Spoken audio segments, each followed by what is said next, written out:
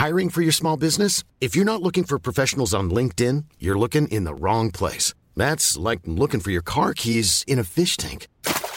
LinkedIn helps you hire professionals you can't find anywhere else, even those who aren't actively searching for a new job but might be open to the perfect role. In a given month, over 70% of LinkedIn users don't even visit other leading job sites. So start looking in the right place. With LinkedIn, you can hire professionals like a professional. Post your free job on linkedin.com/people today. Welcome to the Financial Coconut Podcast Network, the leading personal finance podcast network in Singapore. I'm your host Reggie, aka your Chief Financial Coconut. Every Wednesday, you will be updated on the latest market happenings with TFC Market Updates. Hosted by Rakesh and Anthony, with some friends crashing from time to time. If you want to get this show and other investment-focused content on a separate curated feed, I will strongly recommend you follow our investing podcast, TFC Investors Network. All you need to do is search on your favorite podcast platform, TFC Investors Network, and be all geeky about investing only. Hey Coconuts, welcome back to another episode of Weekly Market Updates, where we scour the net for worthy financial news for you. The usual 3 stories this week: US CPI and the market's reaction to it. It's just gone crazy. FTX has also gone crazy, and we look a bit at the fallout from that. And of course, China policy, well, maybe not so crazy. We'll see. Hey Coconuts, welcome back to another episode of Weekly Market Updates with me, Anthony. And me, Reggie. I'm your host, aka your Chief Financial Coconut. Woo. Hooray! No Rakesh today, so I have more talking to do. Terrible.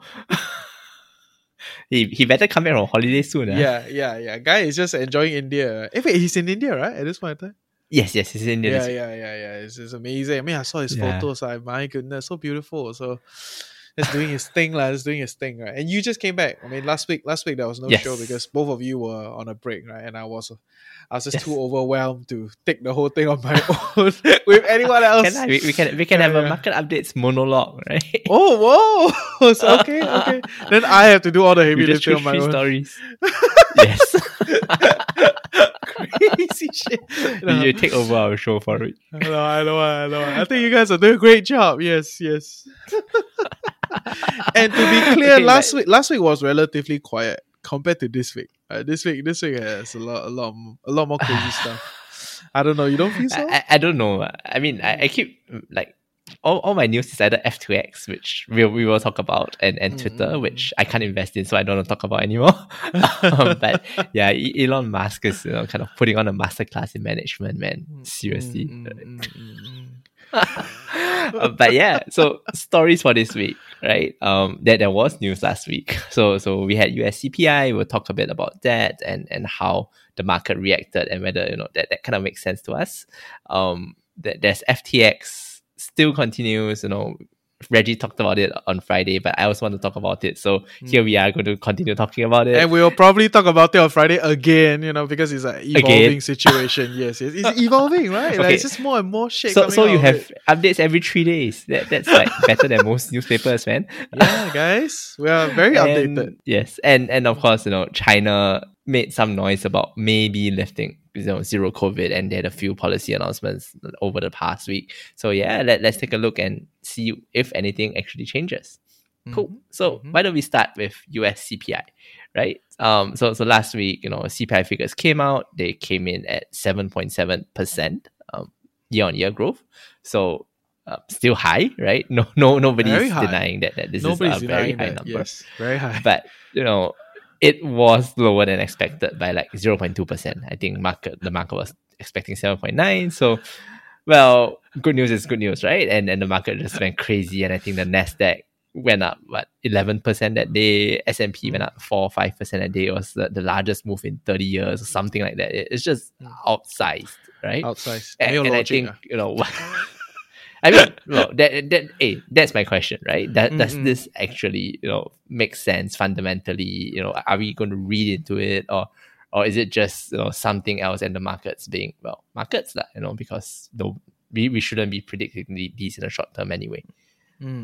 So I think the reality is 7.7% is still extremely high. And I don't know how, honestly, after so many years of investing, I still don't understand how like 0.2% or 0.1% up down expectations send markets into movements, like, it's just I like, know. No, but you know why? Because mm. people need to make news. Yeah, Otherwise, we have nothing to talk about. exactly. So to me, this is just another one of those news cycle, right? And okay, and to be clear, it's not that there's no logic. Okay, to me, it's really a momentum kind of trade, right? So there's volatility, momentum. Everybody builds up, and everybody piles up. Whoever holds the bag is the last guy, right? So there's a lot of momentum volatility trade. But if you talk to me as a fundamentalist, right, it doesn't tell me much into how the US is gonna handle this situation. It also doesn't tell me much about like what is the interest rates hikes potentially coming, because it's been like what, past 4-5 rounds of 0.75%, right? And it's just gonna keep going at this case, right? I mean, CPI 7.7%, they cannot run a country like that. So the people will revolt. Right. And to be clear, the US is at a point in time where people are on the fence of revolting, right? Like you can feel the energy, right? It's not like all out, but it feels like it's kind of there already. So if this thing continues, right, it's not going to be a good sign. It's not even about prices anymore. It's about people's ability to live, and if they cannot live, they're going to organize and going to like shake up the whole thing, right? So Or they're going to vote Trump yeah. in, right? Which already has happened. So, maybe the downside isn't that bad. Yeah. But I followed the recent election, right? And it doesn't look like the MAGA candidates are doing very well, right? Yeah. It's interesting. It's interesting. And it feels like maybe, I don't know, man. I mean, the country has been split for the longest time, right? So that's the situation. It's just interesting that maybe Trump will not win, right? And you start to see Republicans have the balls to then say, "Oh Challenging yeah, him a maybe bit. yeah, exactly. Maybe we should coalesce around DeSantis, like maybe no longer Trump, right?" So that there's all that lah. But honestly, 7.7%. I don't know, man. That I doesn't feel like there's any fundamental shift in the situation in the US, and by extension means many parts of the world. Yeah, I mean, no, I think I kind of disagree, right? Just in the sense that, well, it's not going up as quickly anymore. Mm, So that's a good thing, right? mm, Before you start coming down, you kind of have to stop a bit and then you start coming down, right? mm, So yes, this is only one data point, but hey, it's still good news, lah, right? mm, Um, mm, and I mean, yes, this is maybe the markets being a bit random and all that. But I mean, you think back to the last few CPIs, right? They have all they were all above estimates. That's one, mm, and the markets just nuked like every single CPI reading. It just went down. So mm, I mean, I think this can be explained a bit by people are expecting the same this time around, so they started shorting the market with options and all that, and that just and once it did not come true, right? That event play did not come true. People just started covering their shorts, and because of the outsized impact of options on price volatility, that kind of pushed the price up, right? So it's mm, not really a fundamental play in the sense that the Fed's interest rate hikes are working and inflation is definitely coming down. It's more a market structure thing where things just went kind of crazy, mm, especially after GME and all that, and it's still going crazy, right? Because that's how we trade nowadays. So mm. yeah, maybe that's that. Maybe there's a bit of seasonal flows coming into effect where we are heading into Christmas. There's Santa Claus ready, so everybody's just kind of hoping for that last move up before Yeah. we hit a recession next year and then we go down again. Yeah. But I mean, I don't deny. I mean, I do agree that 7.7 is definitely not as high as previously, right? So that's a good sign, right? And you're right that for a curve to turn, it has to first turn, right? It has to turn a little bit and then kind of see where it goes, right? But I will definitely from a fundamentalist viewpoint, I will not read too much into this, lah. Right? Like Yeah. it could just be a blip in the market, and the market is just doing its like whole trading momentum kind of situation. Of course, depending on like what is your style of investing, right? If you're a trader, oh my god, it's like lovely time period for you. I mean, there's just so much volatility I out don't know, man. there. I feel like in this market you have to be a like a bit of a trader nowadays. Yeah, You yeah, cannot just buy and forget, right? yeah, yeah, So yeah. It's true. It's true. we have to start coming up with momentum, episodes. Must have some. We Yeah, talk more about momentum. stocks, talk about bonds. Right? Now we Yeah, talk about now trading. we talk about trading, or we as a network, we are evolving also to keep up with the times. Keep up with the Yes. times. Yes, yes. Yeah. Different markets need different styles. No, we Yeah. can't just do the same thing all the time. That's just being a bit silly.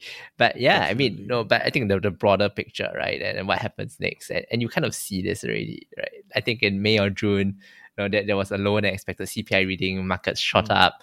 The Fed immediately came out and said, no, guys, stop it. Okay, they didn't say that in as many words, but then they had the Jackson Hole meeting and they said, no, this is silly. All of you, it needs to go down, right? And the reason for that is because for inflation to go down, financial conditions need to tighten. Part of the tightening is really equities prices going down.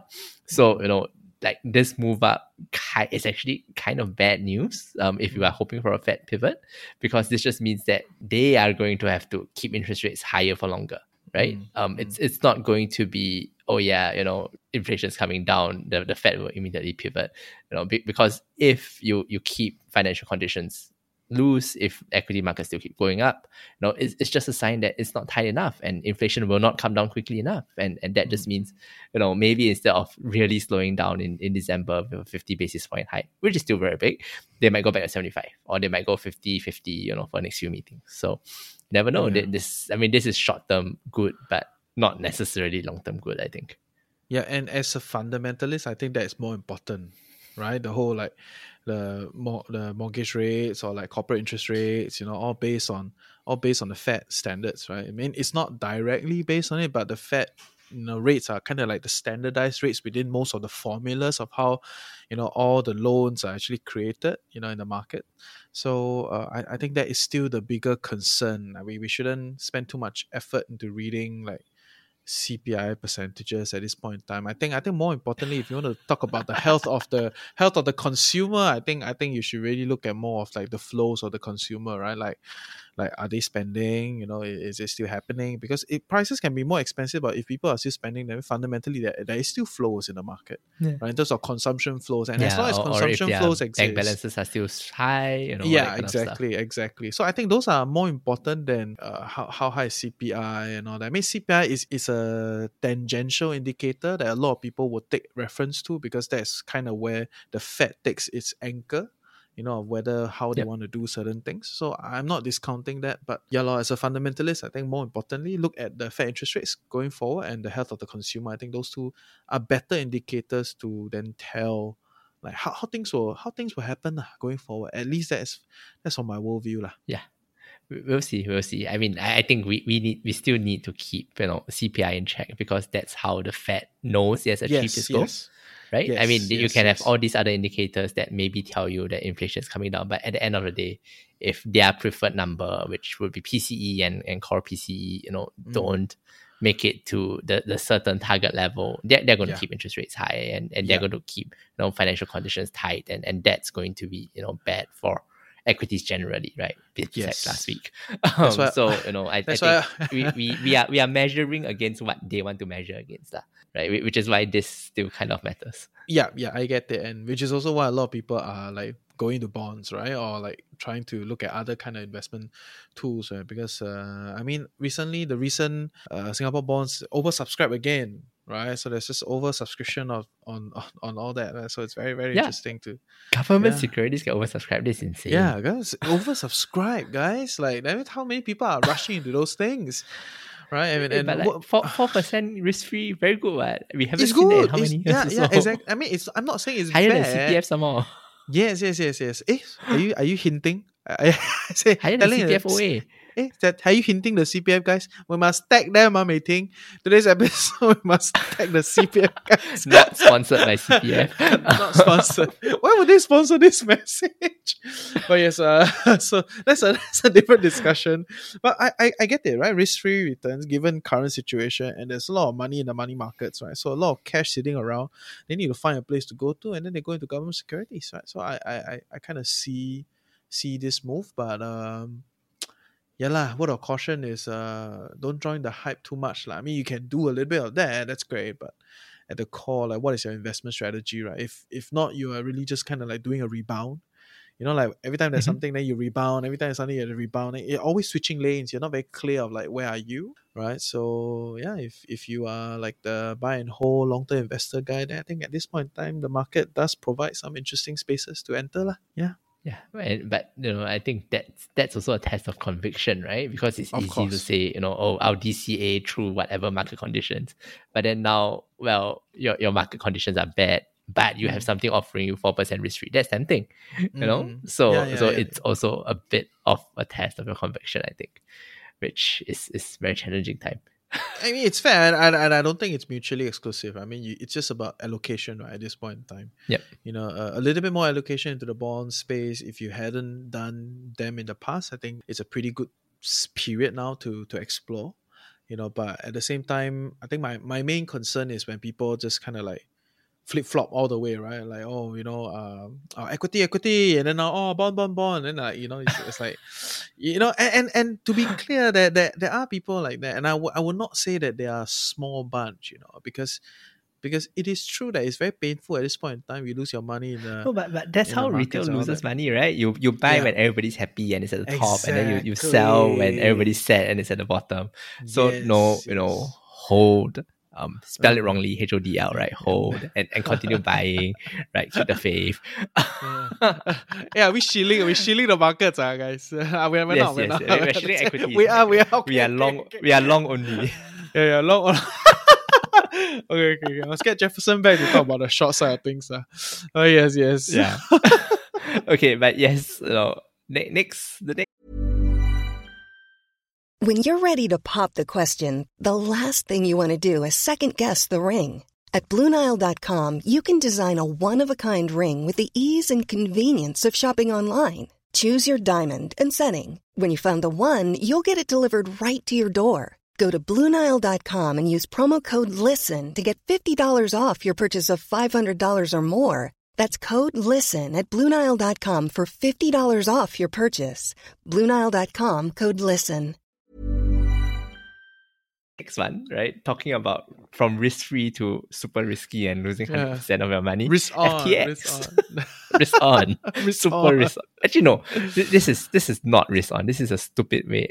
Okay, I lost money, but this is a stupid way to lose money, and I lost money for the silliest reason, right? But FTX. Well, in case you have been living in a cave somewhere, they went insolvent. I think over the weekend. You want to hear more about how they went insolvent, go listen to Blockcast. Is it Blockcast?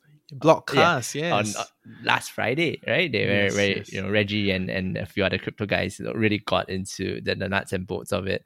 But yeah, I think, for me, one, I want to say how I lost money in FTX because, well, I didn't bring my personal laptop with me on holiday, so I couldn't log in to transfer to MetaMask. So I was like, oh shit, I need to transfer out. How to transfer? Oh shit. Jalat. Yeah, so I was like, then I was on the Shinkansen in Tokyo. I was like, oh shit. Cannot, need to transfer already. So I managed to run some money from like FTX to crypto.com because I saved those addresses. Nice, then 2 days later, nice. crypto.com got rumor that they're going to be insolvent. I was shopping at Takashimaya, waiting to come back on my plane ready. Then, okay, I need to transfer out from crypto.com again. Where to run to? It's just money flowing around, Exactly. So it's absolutely terrible. But Exactly. I guess anecdotes aside, for FTX and crypto in general, what we were really interested about is what's next, right? So obviously FTX is down, SBF is going to be jailed. Pretty much gone. Yeah. I mean he's going to be bankrupt, right? Whether he's jailed and whether this is fraud, I think it'll take a few years to play out. And if you still have some money on FTX, I guess you mentally write it off, and maybe in the bankruptcy proceedings you get 10, 15, 20 cents on the dollar, which is still okay, right? It's not too bad, but this will take a few years, so mentally just check out, right? And then I guess my question is, what else, right? There's all this talk about, and FTX was not a small player; they were second or third largest exchange in the world. What's going to happen now that they are gone? I think what is interesting is both Ether and BTC have kind of held their prices. I mean, there's a little bit of a dip, yes, but relative in the world of crypto, this is no big dip. like with like Bitcoin prices and Ether prices, and specifically, let's say, specifically if we focus on Bitcoin prices, right? Because I think it's well established that Bitcoin prices at this point in time is a barometer of the overall health of the crypto market, right? So if Bitcoin It prices shouldn't be, but stay, yes, okay. yeah, but as long as Bitcoin prices stay relatively strong, relatively healthy, then it does show that there's still a lot of money willing to sit around within the space. Whether or not the money is moving, that's a different discussion, right? But the money or the capital is willing to hold within the space. I think that's the part. So I'm actually quite surprised, as this whole thing just kind of unravel itself, that you still see Ether prices, Bitcoin prices holding up. So I was like, wow, what's going on? Like so much conviction. Surprising, Like, right? I thought yeah, it would dump surprising. to I like, thought 15 exactly. or 12K, and then it's like, yes, time to buy. Yeah, But yeah, yeah, yeah, actually, yeah, no, I don't know how yeah. to buy now because got no more exchange. But Yeah. we'll get to that later. And it also quite interestingly, I think just before we recorded this, one of the hardware wallet makers actually came out and said, "Oh, our sales have tripled in the past week." Right? So people don't seem to be leaving crypto. What they're doing is they're realizing, okay, wait, exchanges can be dangerous. FTX is not interactive brokers. It might not even be Tiger or Mumu, which we are all a bit worried about. So maybe it's time to really take this into my own hands, right? And I think that's kind of a good sign, right? In the sense that people who already own crypto want to still stay in crypto, right? Or have that belief that this will still make them money, in the longer term, or they have a philosophical or political belief, whatever, right? For whatever reason, they're still staying in the industry. But what I think is kind of bad about this is, using all these hardware wallets, using MetaMask it's actually kind of a painful process. I mean, that's why I had my money on FTX or CVC, Yeah, right? yeah, I wanted to trade. I didn't want to, on ramp, off ramp, and do everything through decentralized exchanges, just because the risk of getting scammed is actually high. I mean, you got scammed another way, but different points.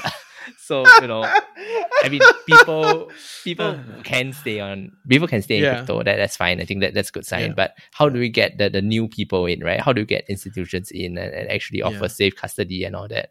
Yeah. I think that's going to be the next big challenge that people kind of need to solve, lah.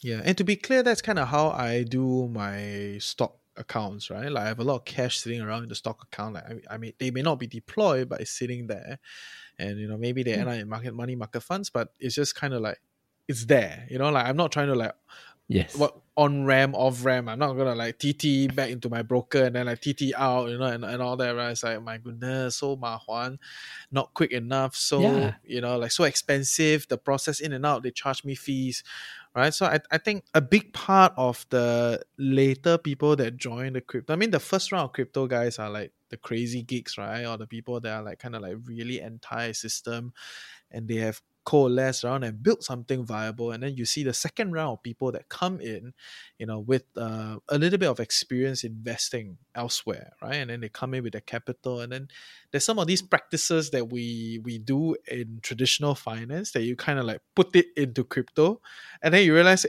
like tak matching yet, like this place not ready yet for this thing. Like we gotta kind of adjust some of these things, and along the lines of what you just asked, right? Which is like, how do you then get more people to come in? How do you then get more money to come in? I would say this is gonna be like probably frozen for another 2-3 years. Yeah, I mean, and 2-3 years in crypto world is like 2 decades, right, or something, right? In a traditional finance world. So, yeah, it's gonna. Yeah, I okay. So a few things, right? I think let's be clear. Okay, firstly, to all our listeners, right, we have chosen not to recalibrate on like what happened and blah blah blah, because you probably by now already know, right? There's a bank run because of If all sorts not, of listen last reasons. Friday. Yeah, if not, listen Blogcast, last you will Friday, know. blogcast, you will know. Okay, so very good. I love the plug. Very good. Well trained. so yeah, so we're not gonna go there, but I think what we're trying to do is trying to like think a little bit about like how to go forward, right? So there are a few kinds of people, right? One bunch of people are the bunch of people that like may have wiped out maybe a big chunk of their bag, essentially their crypto bag in FTX, right? And they have to kind of rebuild the whole thing. And so as painful as it is, you got to rebuild the whole thing, right? Like it or not. That's the reality. Yeah, I don't really have any advice for you other than grieve well and capitalize again. Because the reality of all capital markets is if you lose money, hope is not a plan, right? You got to capitalize again, right? And how do you capitalize again? That is within your own parameter of what you can do. And then there's the other bunch of people that are kind of like dipping their toes. They may have lost some money, but it's not like the whole bag. And they're kind of testing it out, or they're very seasoned already. So these bunch of people, I think they will continue to stay around, and they are the people that will end up buying like hard wallet, like cold wallets, and some of all these other things, keep up with the technology. So I'm not very concerned about these bunch of people also, because they've probably been around. Maybe they are the 3-bear cycle people. I don't know, who are they, but they'll kind of be fine. They'll figure out their way and kind of move along with the crypto world development. It is the third bunch of people that's the people on the fence, right? Like, should I participate in this thing?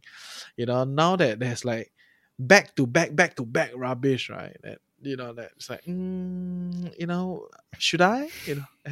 Any thoughts? Any thoughts for people like this? You need to come in and buy my bag so I can make money. The answer is yes. Cancel.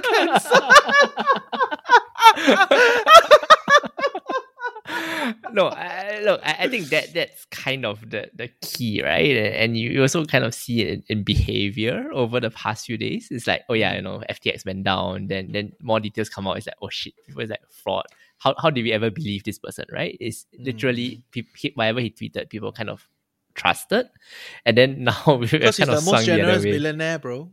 Nas said he's the most Effective generous altruism, billionaire. right? Yeah, whatever rubbish shit. Yes. Yeah, but I mean, then we have kind of swung the other way, where now everybody's questioning whether exchanges are solvent, right? Including Crypto.com. And then the Crypto.com CEO will come on, will go on Twitter Spaces. I think it's going on CNBC tonight. Do AMAs and go, don't worry, we are fine, right? Of course, they have to say that. We have enough assets. I show you audited assets. We have so much. But all of them are audited assets prior.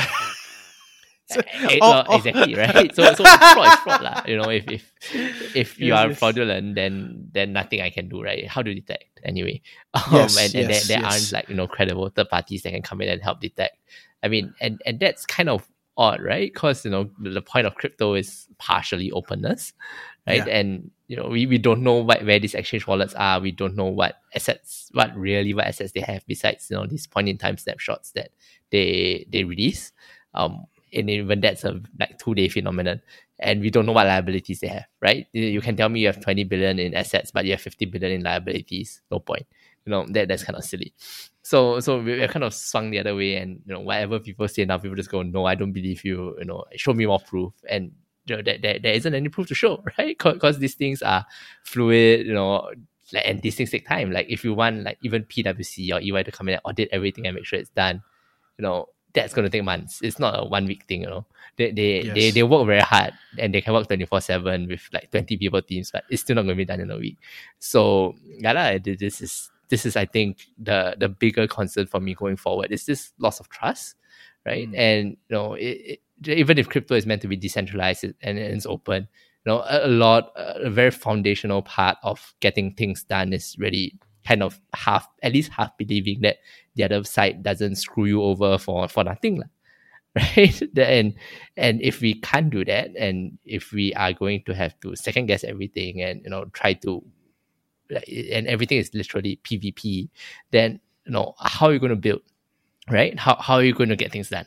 And how are you going to actually set out to achieve whatever goals you need to achieve? The answer is it's unless you are a genius, and by all accounts SBF was one, that's also not going to really happen, right? So I think this is the bigger concern for me going forward. If we can't, if there is no way for institutions or organizations or whatever in DAOs in crypto to regain the trust of people who want to be involved in crypto, then there's no hope for the industry, right? It's just not going to go anywhere, and it will be this few million people playing around and speculating and gambling, which is so fun, right? But it's not going if it's not going to be the world, the life-changing technology that the bull case makes it out to be . Yeah. Fair. And I think that's the that's pretty much the situation at this point in time, right? So if you already have a position, you already open up your positions in the different tokens that you would love and you believe in, the different ecosystem. And if there's no new adopters, then that's it, right? End of story, right? And this just becomes one of those like flung games that, like what you said, a bunch of people will play and then they do their thing. That's it. And at this point in time, I can't really tell what is going to happen, and I think it's probably the easy way to go about saying, right, like we can't tell. Yeah, like, I mean, if we could tell, we wouldn't tell you also lah. I'll be a billionaire in 3 years, right? Yeah lah, guys. we can't tell. That's why we are here. Yeah, we set out our fund lah. Then you join us lah, right? And a research company, right? Yes, but if you can tell, please tell us. Please tell us. Please tell us. Yes, join our Telegram. Yes, tell us. Then we all make money together. Yes, yeah. Thank you. Yeah, fair. But this is a evolving situation. I think although I do still believe that some of the bigger coins are kind of like an indicator of the overall health of the space. You do need to see new projects coming. You do need to see new utility, and yeah, without capital, essentially, I think what's going to happen, okay, I hypothesize what's going to happen is that people are going to freak out, right? So money is going to freak out also in this space. For a while, everything's going to kind of like just cruise by. There'll be no new development. It'll be quite hard lah, right? And you will not see a lot of new features or new utility that's going to come out of somebody's ecosystem, right? Just by the very fact that there's a big chunk of money that has just kind of like vanished, right, because of the bank run, and that's it.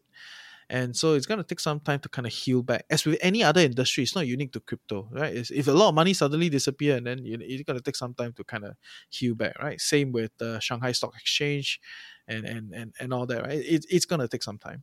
So so I think that's the immediate view that you can kind of observe. If you want to kind of regain and see the health of the space come back again, then you definitely want to see the Bitcoin prices continue to compound and grow. At the same time, you want to see new projects coming in. And if these two I think are good proxy indicators that the overall health of the space is back. Right? Maybe not a new exchange, or like maybe it's a whole new discovery of like how things can be done, and but at the fundamental, you want to observe these two things, right? That broadly the coins are kind of like holding their prices or coming back up, and also like new projects coming in. To me, this is the indicator of life lah in this space. Right? If don't have this one, then you can balik kampung already. This thing it's not gonna work. Yeah, and to add on to that, I think another one that you can look out for is the number of developers actually in the space lah. So I think that the whole risk and with crypto is that this is super new, right? So and to make the super new not so new or more well developed, you need people to actually do the work.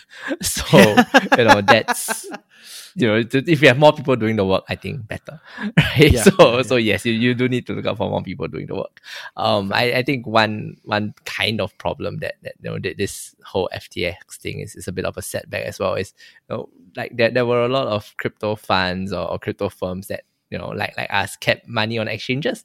I mean, for either for stocks or that, and that's now all gone, right? So, like they may have thought, I have a 3-year runway. I did a token sale. I have a 3-year runway to build, but that was all FTX. It's no longer there. Can I still fundraise in this environment? My current shareholders are not going to give me more money, right? So then how? Do I just wind up? If I wind up, then okay, maybe I wind up and I start a new project, right? That's maybe safer. Then if you're an investor and you are a crypto fund and your money is gone or your fund winds up, then you have all these tokens that are locked for a few years. Once it's unlocked, you immediately sell, right? Because you return capital to your investors. I think in the short term, there's just going to be a lot of pressure as people kind of de-risk and get out or maybe just kind of shift their focus a bit. But the optimist in me says, hey, this is a good thing lah. We have less noise in the industry. We have people who do actually focus on doing the work rather than trying to make money be a celebrity in like 2 months and then run away. Yeah. Right. So it's not necessarily a bad thing. I think short term it will be painful, but maybe for the long term good. Unlike equity market. So yeah, we'll see. Great. Okay, and we move on to the third story, which is in my wheelhouse. Which is why you are here, China. Which is why I'm here, China. Okay, and also to take over Rakesh's busy schedule holidaying in India, right? So That's true. definitely. So, third story of the day: China announces slight ease of COVID-19 quarantine rules. Okay, and why I say slight ease because everyone else is saying like, oh, China is gonna move away from zero COVID. You see all the news, all of them are painting this view, and to me, it's not. Okay, the fat hope. Don't think so much. Let me give you some insight. Let me give you some insights. They have announced, I think, quite a few different big and small rules, but or ease of rules, and I think there are two that are worthy of highlight. One is a reduction of quarantine time from 5 days in a facility and 3 days at home. So it used to be 7 days and 3 days at home, so it amounts to 10. So there's slight reduction, which probably matters to some people. So 5 days in the facility, 3 days at home. But if you are not from China, you don't have a home in China, you don't have a relative that's willing to put their name or their home for you, then 8 days in the facility. Yeah, so it's still quite long by today's. So you cannot even go to a hotel. Okay, so the facility is a hotel probably. Right, okay. So it's a quarantine hotel. So you can stay in a hotel, order room service. Yeah. Possibly. I'm not sure if you can order room service. I think China is very strict on this. So I had a friend who went back did a quarantine in Shanghai, and they're very strict on this lor. Like they will like the people that serve you, they wear like full suit, and then they serve you, put outside your door, and then they like ding dong, and then there's no interaction to some of these things. So I don't know what's exactly happening there on the ground. Maybe some of you have watched some like crazy TikTok videos and you are feeling very afraid of it. So I fully understand where your fear comes from. But yeah, so to me, there's slight reduction, but there's no like real change in this thing, right? And the third and the next point is, they have reduced the intensity of contact tracing, so they will no longer track the close contact of your close contact. so it's quite kwachang, right? They still do contact tracing. Yes, just 1 degree it feels down. Like a term I haven't heard in like 6 months. Exactly, right? So it is a thing. But I do think something interesting for us to think about and for us to note is that so far all the commotion is really in the big cities, right? So whether is it Shanghai or Beijing, it's mostly in the big cities, right? And you don't hear them ring fencing a whole town or like a whole state anymore, right? So things have definitely changed, and it's quite easy to understand why it's a city, right? Because it's very dense. The outbreak it will get very serious very quickly, and then it just kind of moves out very quickly, right? But I understand it's scary, and I totally understand why people, when they know that Disneyland or IKEA is gonna get fenced out, they chong out of it, right? It's like, who wants to get fenced out in Disneyland? At some point, the Mickey Mouse will look like some scary IKEA shit. Maybe can, right? Because got beds there. Yeah, maybe still okay, right? All the beds 拿出来, all come out. Okay. Right? Yes, maybe. So but I understand why people are feeling that way, but it's not. It's not. To me, it's a very city kind of thing, and to me, China has already kind of shifted on that view, but I'm not of the view that they have shifted away from the zero COVID policy, unlike many other major news outlet, specifically the major Western news outlet. Everyone is making it sound like China has shifted out. But interestingly, following this news, you see many Chinese stocks rally, on average about 10%. And I am of the view that, it's once again another news cycle, another momentum. The fundamentals didn't really change. What are your thoughts, Anthony?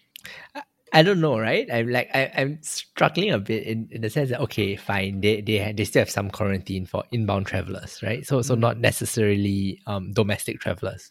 So for example, if I go Beijing, Shanghai, no quarantine, right? It's just international inbound. That's quarantine. Okay, maybe fine, right? But if they are not going to do super strict lockdowns and lock entire buildings up for months on end or for weeks on end, then I think they seem to be opening up in the sense like Singapore was open 6-8 months ago. I can't even remember the time, right? Where we still had to wear masks everywhere, but restaurants were open. You could go into the office. You can't travel out, but for China that's not a big deal because a lot of things are internal anyway. Yeah.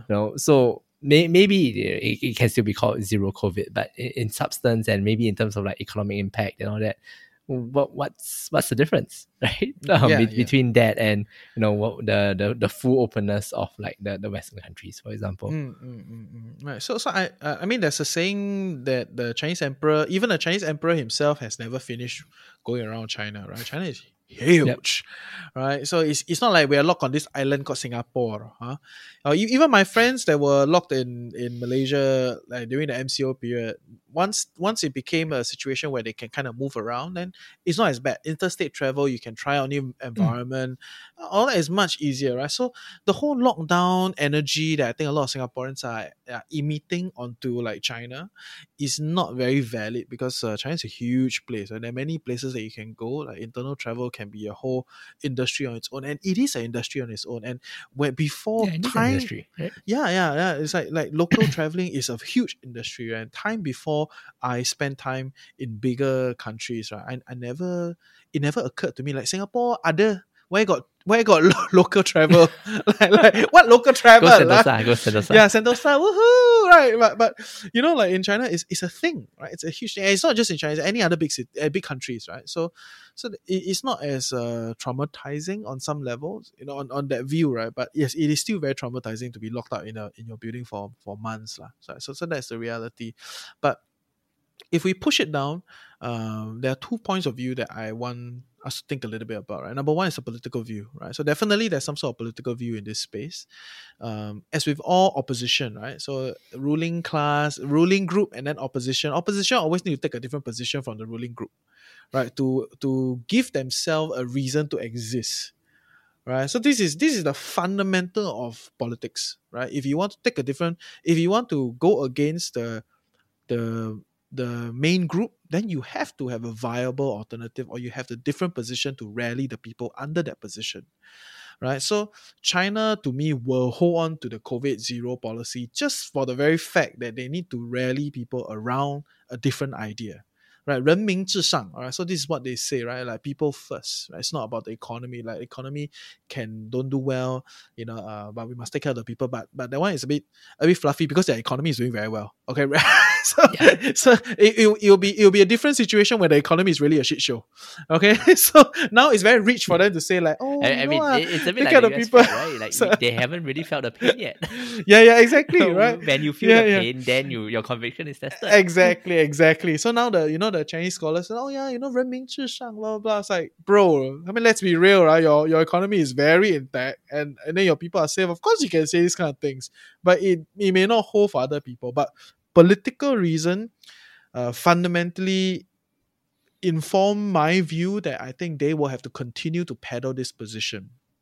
Okay, they may, within this position, they may move up and down, right? Like a little bit of like laxing now, and then if things look like it's gonna come back a little bit, they will not be shy to kind of like step up again, right? So I think there's a little bit of that, but this will be the position for a long period of time. I don't think they will kind of offload this whole zero COVID policy anytime soon. They will stay at zero COVID, but how zero is a different question. Yes, right? Yes, for a while it might be very open, and well, not really zero, and then too many cases, okay, zero COVID again. Okay, yeah, right. Yes, so yes, I think it's again a bit of a naming thing, and then you kind of just tweak and see the different measures depending on the luck when you want to go. Yeah, for sure. And then of course the other big thing, like we've talked a little bit about, which is the Chinese economy, right? So the Chinese economy is very intact. Right, they have no export issues, right? In fact, their net exports today is like what, 20-30% higher than pre-COVID pandemic times, right? So their overall export market has just like grown, right? And trust me, with this whole like Ukraine, Russia situation with Europe, right, it's even more high manufacturing will shift into China, right? Because there's no other viable alternative at this point in time. Right, so a lot of the German chancellor flew in to talk about some of these things. They want to invest in China. Definitely, they want to do some of this kind of technology transfers, blah, blah, blah. Right, so you probably see more and more of that. And be very clear, China, net export is up. Right, so that means they are selling more to the world, given the current situation. So there's no real issue, and as a percentage of the overall GDP, is still kind of relatively healthy. It's about 20%, 18, 19, 20%, about there. Right, so it's still not crazy. In other words, right, with a expanded export market, the percentage of the GDP is still held, at about 20%. That means the overall size of the Chinese economy has grown. It grown even further, right? Even before the pandemic. So in the current position, right, there is no real incentive for China to open up. Like it's okay. We continue to sell to the world. We keep our people safe, and it gives us political score, and what are we trying to do, right? So at this point in time, the only reason at least from my view, when I look at the only reason that they're going to open up is for their airlines. They're trying to make friends. Right, so they need to make friends, right? Of course, if they don't make friends, they're gonna lose this war, because it's not just a war about money and their own people, right?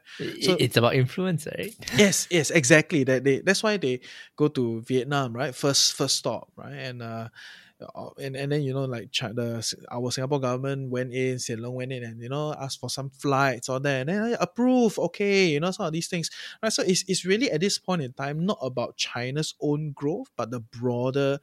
They're trying to build their airlines, right? Build their influence around. Airline a bit strong, okay? I remember build their influence around, and I think that's pretty much the whole discussion of why all these external media are trying to get them to open up, because the other countries need them to open up so that they can participate in some of China's economy, right? And I think that's a very strong position to be in, if you ask me for China.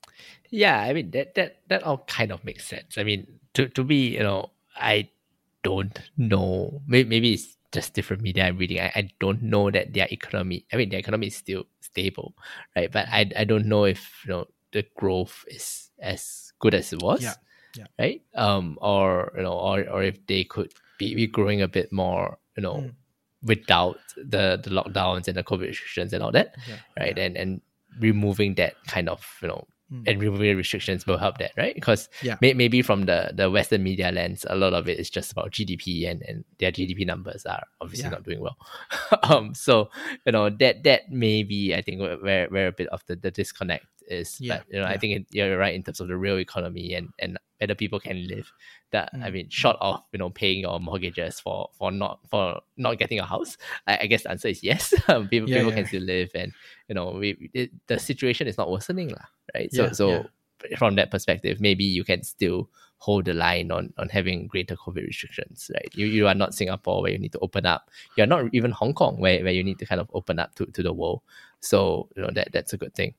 I think the one thing I kind of didn't agree with was that whole thing about domestic tourism and all that and exposure, right? It's like fine, that's good. I think that there's a chance for that to develop. But as we have been talking about Chinese middle class for like a decade, right? The rise of Chinese middle class, it has never risen. It has not risen for 10 years. There are some green shoots in like oh yes, there's increasing consumption, domestic consumption, which kind of leads to the middle class, because that's how you spend, right? But I think percentage wise, as a percentage of GDP, that's actually kind of gone down since pre-COVID days. So that's not great, and this is in the context of you being locked in your country and not being able to go out. Right. So if you're going to allow people to go out, I met a few Chinese lawyers today, and they were it's like, "Hooray, I'm in Singapore," and when you're out for a month or two because you don't want to go through quarantine in China. Right? So they go out, they spend money. He was telling me about Chanel bag she bought, and then like how to go back to China without hopefully getting taxed for it. Then that's. And it's sort of that people have been locked up for 2 years, and your consumption side of the economy is still bad. So how is it ever going to get better? I think that's really the key question, right? Because the whole thing about China becoming rich now, that is its people becoming rich, right? And if they are not going to feel comfortable enough to spend, whether that's because of property, that's because of whatever other social factors they have, then that's kind of an issue still. Yeah. I mean, I don't deny that is definitely a concern, But at this point in time, I think there are two things that we can think about, right? One is China already sells to the whole world, right? And they're pretty much net exporter to everyone else, right? So all the major economies, in other words, they got nothing to sell already. They already sell everything already, or more or less everything. So for them to continue to sell, they need to be developing new products, right? So they need to do 6G lah, 5G lah, EV lah, all those kind of things, right? They need to sell higher value or new ideas or new brands, new things, right? Snacks, whatever. But to be very clear, I think they have maxed out pretty much their export market. Like what else can you sell, right? So they have pretty much maxed out, at least given current tech trends and tech cycles, is probably another 10, 20 years, right? So they've kind of pretty much maxed out at that level, right? So they have to find a different way to go about growing their economy. Okay, and this is a different view of how people look at GDP, because when people look at GDP, people only look at percentages, right? And there's no underpinning ideas as to how these percentages come about. Like, how do you continue to develop, right? So China is going through a process of changing its economic mix, right? Like we have established, export is pretty much maxed out. You cannot expect them to sell to more people. It's very hard, right? Consumption is something that a lot of people will think about. Okay, can we get the local people to consume, right? And while it looks like there's a little bit of a dip relative to the GDP percentages, the net size is bigger, right? Because the overall economy has expanded. Yes, growth has slowed, but the overall size is already bigger, right? So natural tapering of growth is there, unless there's new things to buy, new things to sell, new things to do, right? So I think where China is struggling at this point in time is they don't have enough people to enter the higher value business. To enter into the higher value business of like research, which is slowly happening because Peking University has squeezed into top 10, right? Or like, okay, not say squeezed into, they already squeezed into top 10 the other time. Now they're like safely in a number one university in Asia already. And the underlying factors, I mean, there are many factors as to how universities are ranked, but one of the biggest underlying factors is the amount of research that is under this university, right? Which is why Singapore pay for a lot of like all these top professors to come in, right? So when they come in, they bring along their research, 包装 together as a university, like packaged together with the university, and then the university ranking moves up. So this is a very good indicator that Chinese research has moved up, right? And there are a lot more papers that are coming out of it. And now it's about productization and all that, right? So China is going through a change in its economic mix, trying to do the high value, the design, the research, the finance, as much as people say, oh, China is going to open up finance or not, I do think they are, because they have no real other choice, to move to the next level. But highly unlikely it's going to be like speculating. Maybe try the commodities markets and the bonds market first. I think those are the spaces that they're going with. It's not going to be like, oh, immediately will come in futures, options, it's not going to work that way. Step by step, they need time to develop, right? But I think where I differ is I come from a view that as much as we want to grow the economy and all that, which is true, we cannot just see it from a percentage kind of viewpoint. We need to understand like, where is this growth going to come from? Which is why China and the US, they are fighting each other. This is the fundamental disincentive of both sides, because one side is trying to enter the higher value design lah, software lah, like all these things, which is China trying to enter. And then the other side is trying to bring back a lot of the manufacturing, which they should, from an objective like competitive landscape, right? They need to bring back some of this manufacturing. If not, they cannot compete if, let's say, there's like real all-out war or something lah, right? So they need to do that. So both sides are eating each other's lunch lah, in other words, or trying to eat each other's lunch. So fundamentally, they're not incentivized to really come together, right? And so to me, that is the view that I think people need to think a little bit about. Like, okay, we want growth and China needs to grow, then, or like, if China wants to grow, how is it going to grow? Right? If the US wants to grow, how is it going to grow? Like what are the real underlying ideas that need to exist? And then from there, you can kind of push down your investment thesis, or like, what's going to happen, blah, blah, blah, blah, blah, blah, blah. I think that's kind of how I will look at it, rather than say, just about consumption more, or like percentages are just not working at this point in time, which is true. Just, yeah, to me, there is a transition period that everyone else is going through, not just China. Yeah, but I think at the end of the day, yeah, the pie is bigger and your share of the pie is getting smaller. That isn't a good sign. So yes, absolute amount it's higher.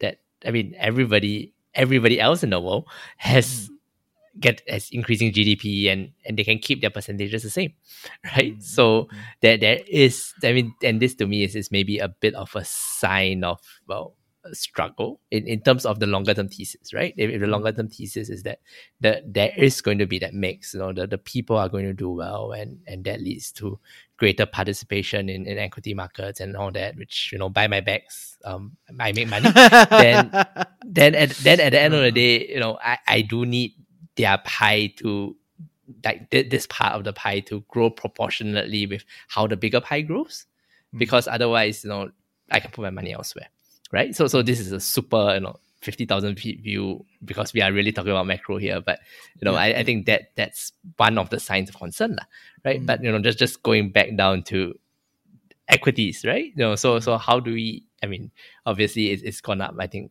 crazily over the past 2 weeks. I think Tencent went up like 30%, or 40% since the lows a month ago. So it has been a crazy time in the Chinese markets, right? But what do we think about it? Is it kind of reaching fair value? Is it still super cheap? And bye. I think at this point in time the market is a little bit ahead of itself, right? Because like I've established, I don't think that China is gonna really shake up in that way. And to be clear, some of these tech stocks, they benefit from the lockdown, right? So and I don't know why they're rallying when the country is opening up, right? Like they don't, honestly, they don't have a lot of international exposure in their business structure, and they do benefit from the broad lockdown. Open up so I can play games, right? So if the have you not seen the Netflix thesis already? Have you not seen the Netflix thesis? So I don't get why. Okay, to be clear, I mean, a lot of people, when they think of China, right, at this point in time, it's a US ADR, right? So all the tech stocks, right? And to be clear, the tech stocks benefit from lockdown, right? I mean, we've seen this again and again in all other, right? Whether it's Amazon, Netflix, Shopify, everybody benefit from the lockdown because you cannot do physical, everything goes digital, but I think it will be interesting to look at some of the other companies like Multi, like Media, some of these like A shares, like brands, like are their businesses fundamentally growing? So those are better indicators of how is the market, how's the consumer, and then you can use them as better barometers. But for let's say specific to the example of Tencent or like Alibaba, okay, Alibaba never grow so much, but 15%, I think. But let's say Tencent, Meituan, some of these guys, right? I do think the market is just finding a reason to kind of like go in on something at this point, because there's just so much cash sitting on the side, but yeah, I from a fundamental viewpoint, I already felt that it was quite cheap, before the rally lah. And today, given the rally, then I'm not sure, but I do think it will taper off a little bit, and then from there you can kind of pick up lah. But depending on your investment style, really, right? So I already have positions in a lot of these Chinese stocks, so I'm not particularly concerned about what. But yeah, I am definitely positive of the longer term trajectory of China lah, right? Because to me, if you are in the financial markets, then okay, where else to financialize? Right, China is one of the biggest places for Indonesia. Indonesia. Indonesia is an interesting place. So Indonesia. After we build the infrastructure in Indonesia, let's say you got to build the 4 major bridges to connect all the pieces of islands together. Right, there's a lot of all these other things, But at this point in time, you're talking about like financialization of the place, and China looks like right for it lah. But they don't want other people to financialize; they want their own people to financialize. Yeah. Right, so that is the different discussion. That's also a bit of a question about whether they even want to financialize, right? Because they cannot be the US. Maybe they end up being something more like Europe, right, or UK, or like the French exchange, which is semi-dead. I mean, it's developed enough, but it's kind of not going anywhere also. And but France could be the end state. France is not going anywhere. France right? Yeah, France hasn't gone anywhere for a long time, but yes. So I think that's kind of the big fear. I mean, look, I think China as an economy, will unless the US really put sanctions on them, as an economy they'll do well in the medium term or long term, right? But whether equities in China will do well over the medium term or long term, I think that's kind of still debatable. Yeah, so that is still debatable. I think we'll see lah. Yeah, we will see. Just 30% rally is a bit crazy lah. Yeah, it's kind of my base take. It took weeks in China. Okay, it took like 2 days or 3 days in the US, so it's okay. You know, I think, but see just released earnings. They're up 30% today in 20 minutes since the market opened. Okay, I'll give it to them. So you know, yes. I mean, yes. Finally, we'll talk about C next week again. Yeah, we'll talk about C next week again. And I think China has also released some new policies around the property market. Maybe next week I will come here and talk a little bit more about it. The 16条. Okay. And all that. Another Asian episode. Another Asian episode. Yes. I mean, we are home of the Asian investors, guys. So yeah. Woo. Then now we just need Rakesh to talk about Indian equity from this trip. Yeah, let's see if he has some new updates on all that. So yeah, thank you. When you make decisions for your company, you look for the no-brainers. And if you have a lot of mailing to do, Stamps.com is the ultimate no-brainer. It streamlines your processes to make your business more efficient, which makes you less busy. Mail checks, invoices, legal documents, and everything you need to keep your business running with Stamps.com.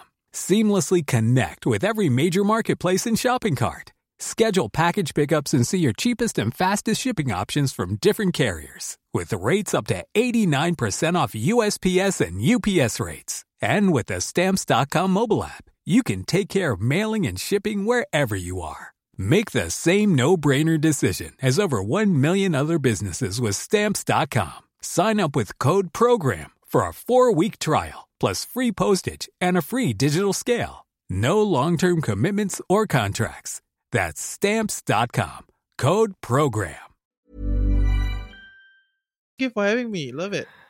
All right. Always good to have you here to talk about China and how we disagree. So yeah. All right. Thanks, man. That's great. Thank you. See you guys. Bye. Good. All right. Bye. Thanks for tuning in to this week's episode with me, Rakesh, and trust that you learned something today. If you enjoyed the session and want to be part of the banter, join our community Telegram group or follow us on social media. We also have a weekly newsletter to get a digest of the news we covered. To sign up, please click the description below. As always, we love your feedback, so share that with us at hello@thefinancialcoconut.com. Thanks, and stay safe.